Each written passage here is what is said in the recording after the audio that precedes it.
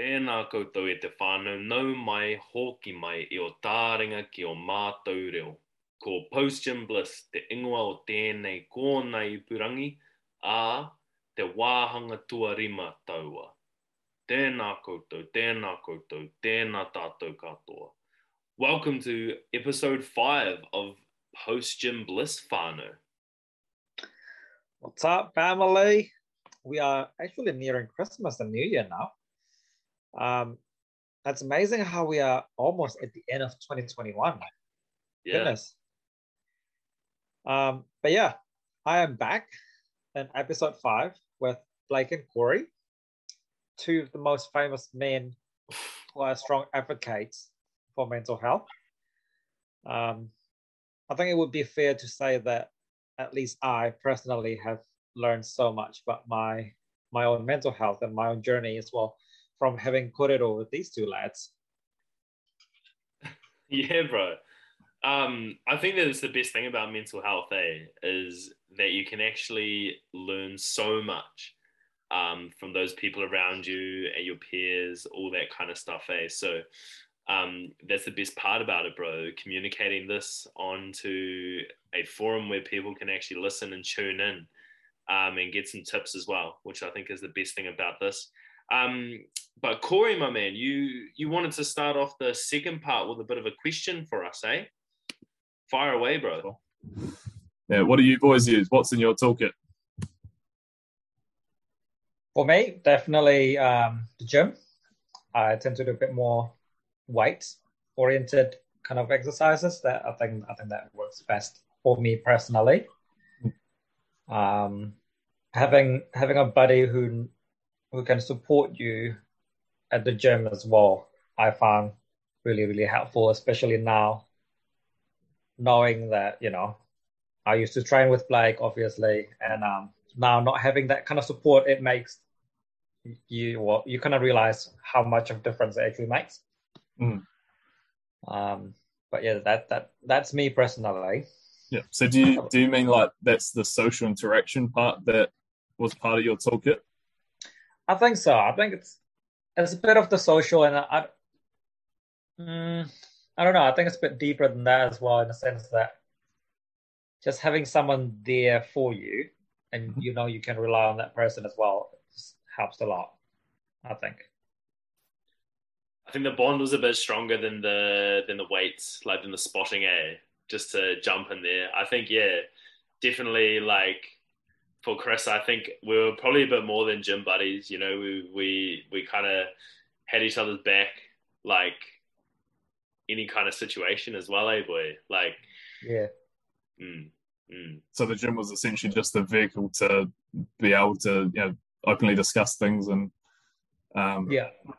As like that space that you both, able to use to utilize for your mental health. Absolutely, bro. And like the physical part of it too, like the physical part, exercise is brilliant. Like you said, exercise is a brilliant tool to, get back on top of your experiences that you are having in your mental health. But also I think the whole point was, it was just the venue and the vessel for our, deeper conversations. Hence where this sort of came about, as you obviously have listened to, because, the previous podcast, that's what we kind of wanted to, bring to our friends and other people, much like yourself, at a much lower scale, to be fair, but definitely like had that same sort of whakaaro behind it, to try and help people out who might have been in a similar situation to what we were all experiencing. And I think, listening to your kōrero today, man, has been epic. Like, it's very similar kind of things to what I know Chris and myself have experienced, not even just since leaving like school or leaving uni or all that kind of stuff, but just throughout life. And like you say, every conversation is, another step towards enlightenment and understanding. And I think it's really cool. We're in a really cool place at the moment to be able to actually have some of those conversations out in the open, and fingers crossed that it continues, Yeah, for sure. No, I know what you're saying. It's especially in the last 5 years, as you say, like there's so much change that goes on at our age as well in terms of like development. As you know, you go through, for a lot of people, you know, finishing high school, transitioning to maybe university or straight into an occupation, relocation, you know, your social support networks change like year by year. And that could happen for up to 5 years. And your brain goes like, who the hell do I actually have to depend on here? And I think that's why, you know, statistically the worst mental health is, I guess the age range from, you know, 16 to 24 is just because there's so much of that change going on that our toolkits don't really keep up. Especially at that age group where, you know, socialization is a massive thing. I think, you know, alcohol dependency for a lot of that is a huge, you know, factor in that, which in our culture typically leans negatively. And there's something I read the other day. I was actually going to ask you guys, you know, what tools do you think you guys use that were negative? And I was just going to lead into saying how I read the other day, how for men, we have this area in our brain called the shit box. And all the stuff that we hold on to throughout the week that's, you know, bothering us, we store it in the shit box. Whereas females talk about it, and that's, you know, I guess the connotation of the stereotype of, you know, gossiping and using all their words, their entire vocabulary in the conversation is like, that's so much better for you. But males, we store it in this thing called the shit box, deep in the brain, and shove as much in there as possible. And that all comes out, well, every Friday or Saturday we clear the shit box by going to the pub and using alcohol. But it's not actually the alcohol that flushes out the shit box. It's the conversations that you have because you're drunk. Yeah. And then we wake up with a hangover the next day. The shit box is clean and we just start storing stuff back in there again. I was like, that makes so much sense on a basic level. Yeah. Sadly. Absolutely. But yeah, is there anything you guys think, like tool-wise, that you used to use that was like unhealthy or unhelpful? I think for me personally, bro, definitely that whole storing away stuff. Absolutely. Like not talking about it and kind of just being like,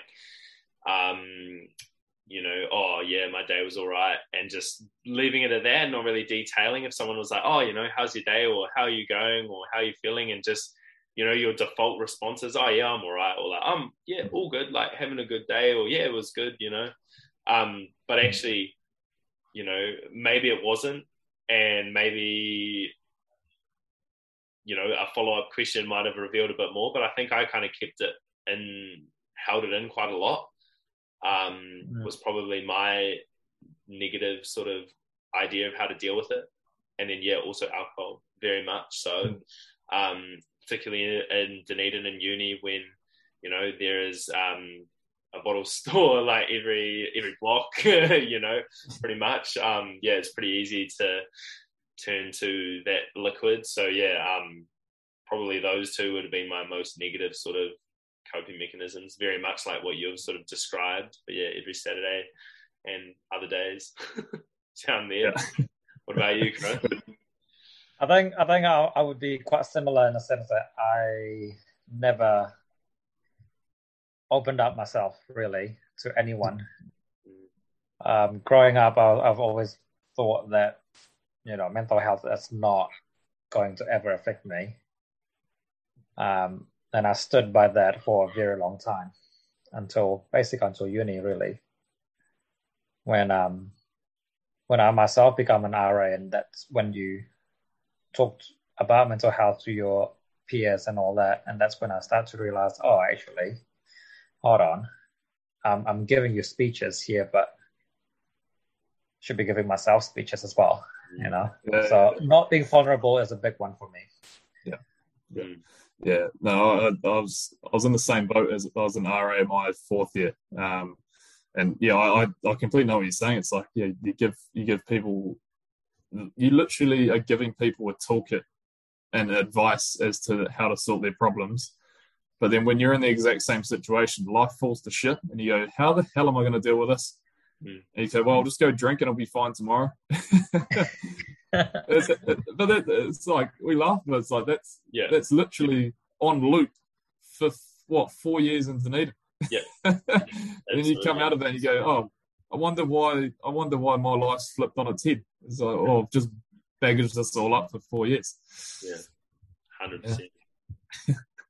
Yeah, it's very different, like coming out of there and into what it looks like now. And, like you might drink every now and then at a party where you're with friends, but like, back then it was just all the time because of that, the shitbox, like you were saying, downloading, talks and all that side of things. I reckon, just the last thing on that, Blake, I think it would be, because I know, although we say this, like, people will still go out and store things and then it'll come out when you're drunk. And that was something that happened with one of my best mates. So much stuff. And there was 3 of us, and 2 of us knew that as soon as the 3 of us got drunk, we were going to find out so much stuff that was going on in his life. And we the 2 of us aside had a chat. We said, right, make sure we note this all down in our phones after we've had those conversations, and we'll bring it up with him tomorrow. And that was probably one of the best things that we did, because that I guess friendship and understanding what he was going through actually all came to light, and it stopped happening because he was able to get it out with us without alcohol. I think once you're able to do that, what a powerful and meaningful thing to do with a bunch of close mates. That was massive for us as a trio, I guess. And it definitely deepens your interaction as well with how you're feeling. And like you say, if you do have those kinds of conversations regularly with your friends, it's like it's like kicking a football, or it's like lifting weights. You're only going to get better by practicing. So it's literally one of those things that practice makes perfect. While it's always it's a new skill, right? Everything a new skill wise is tough at the start, but once you continue and build up on your performance of it, it gets easier and easier. And I think we're in a real positive place from that perspective. Did you have any final comments? Cause I think did you have any final We're on the comments? countdown. We're on the countdown from the old free Zoom. 3 minutes 30. Here we go. The other one I was thinking about would be, I guess, like with the occupation I'm in professional sports, in that domain. Working with the Wellington Phoenix at the moment, and then having quite a few ties with the Olympians, and through just social settings, was another major factor as to why I've gone down the route of everyone has mental health and expanding our Kiwi Toolbox to everyone. It started with athletes and Ricky, because they were the people that I always looked up to. And I always thought, once you became successful in whatever chosen field you wanted to be in, your life was superb throughout your entire life. And as soon as you get into that setting, you realize that all these guys that I'm working with, we're all in the exact same boat. They're just people that are really good at something. And their mental health, works the exact same everyone else's does, except they have the pressure of the world on their shoulders. And was Blake frozen? No, I'm here. Gutted. Oh, no, he's back. I'm here. He's back. No, yeah, he's still there. You're frozen there for a sec, Blake. All right. All I was going to say is, I did my postgrad study in the psychological interventions for decreasing injury rates in football, which is just because the mind fascinates me so much more than physio ever will. And I just found it extremely, for sports people in particular, it's like, well, if you wanted to decrease the rates of injuries, we should be not just doing gym work and stretching and strengthening and yada yada yada. It's like if you had psychological tools in there, your breathing, mindfulness, any mechanism along those lines, it will keep you on the field for longer in any chosen sport, I think. And so that was just another, I guess, side note of interest that physios have a really important role to play in that as well. And I reckon that should be an area that our scope broadens into. Yeah, absolutely, bro. Oh, hey, man, thank you so much for your time today, Cos. It's been an absolute pleasure having you on our podcast.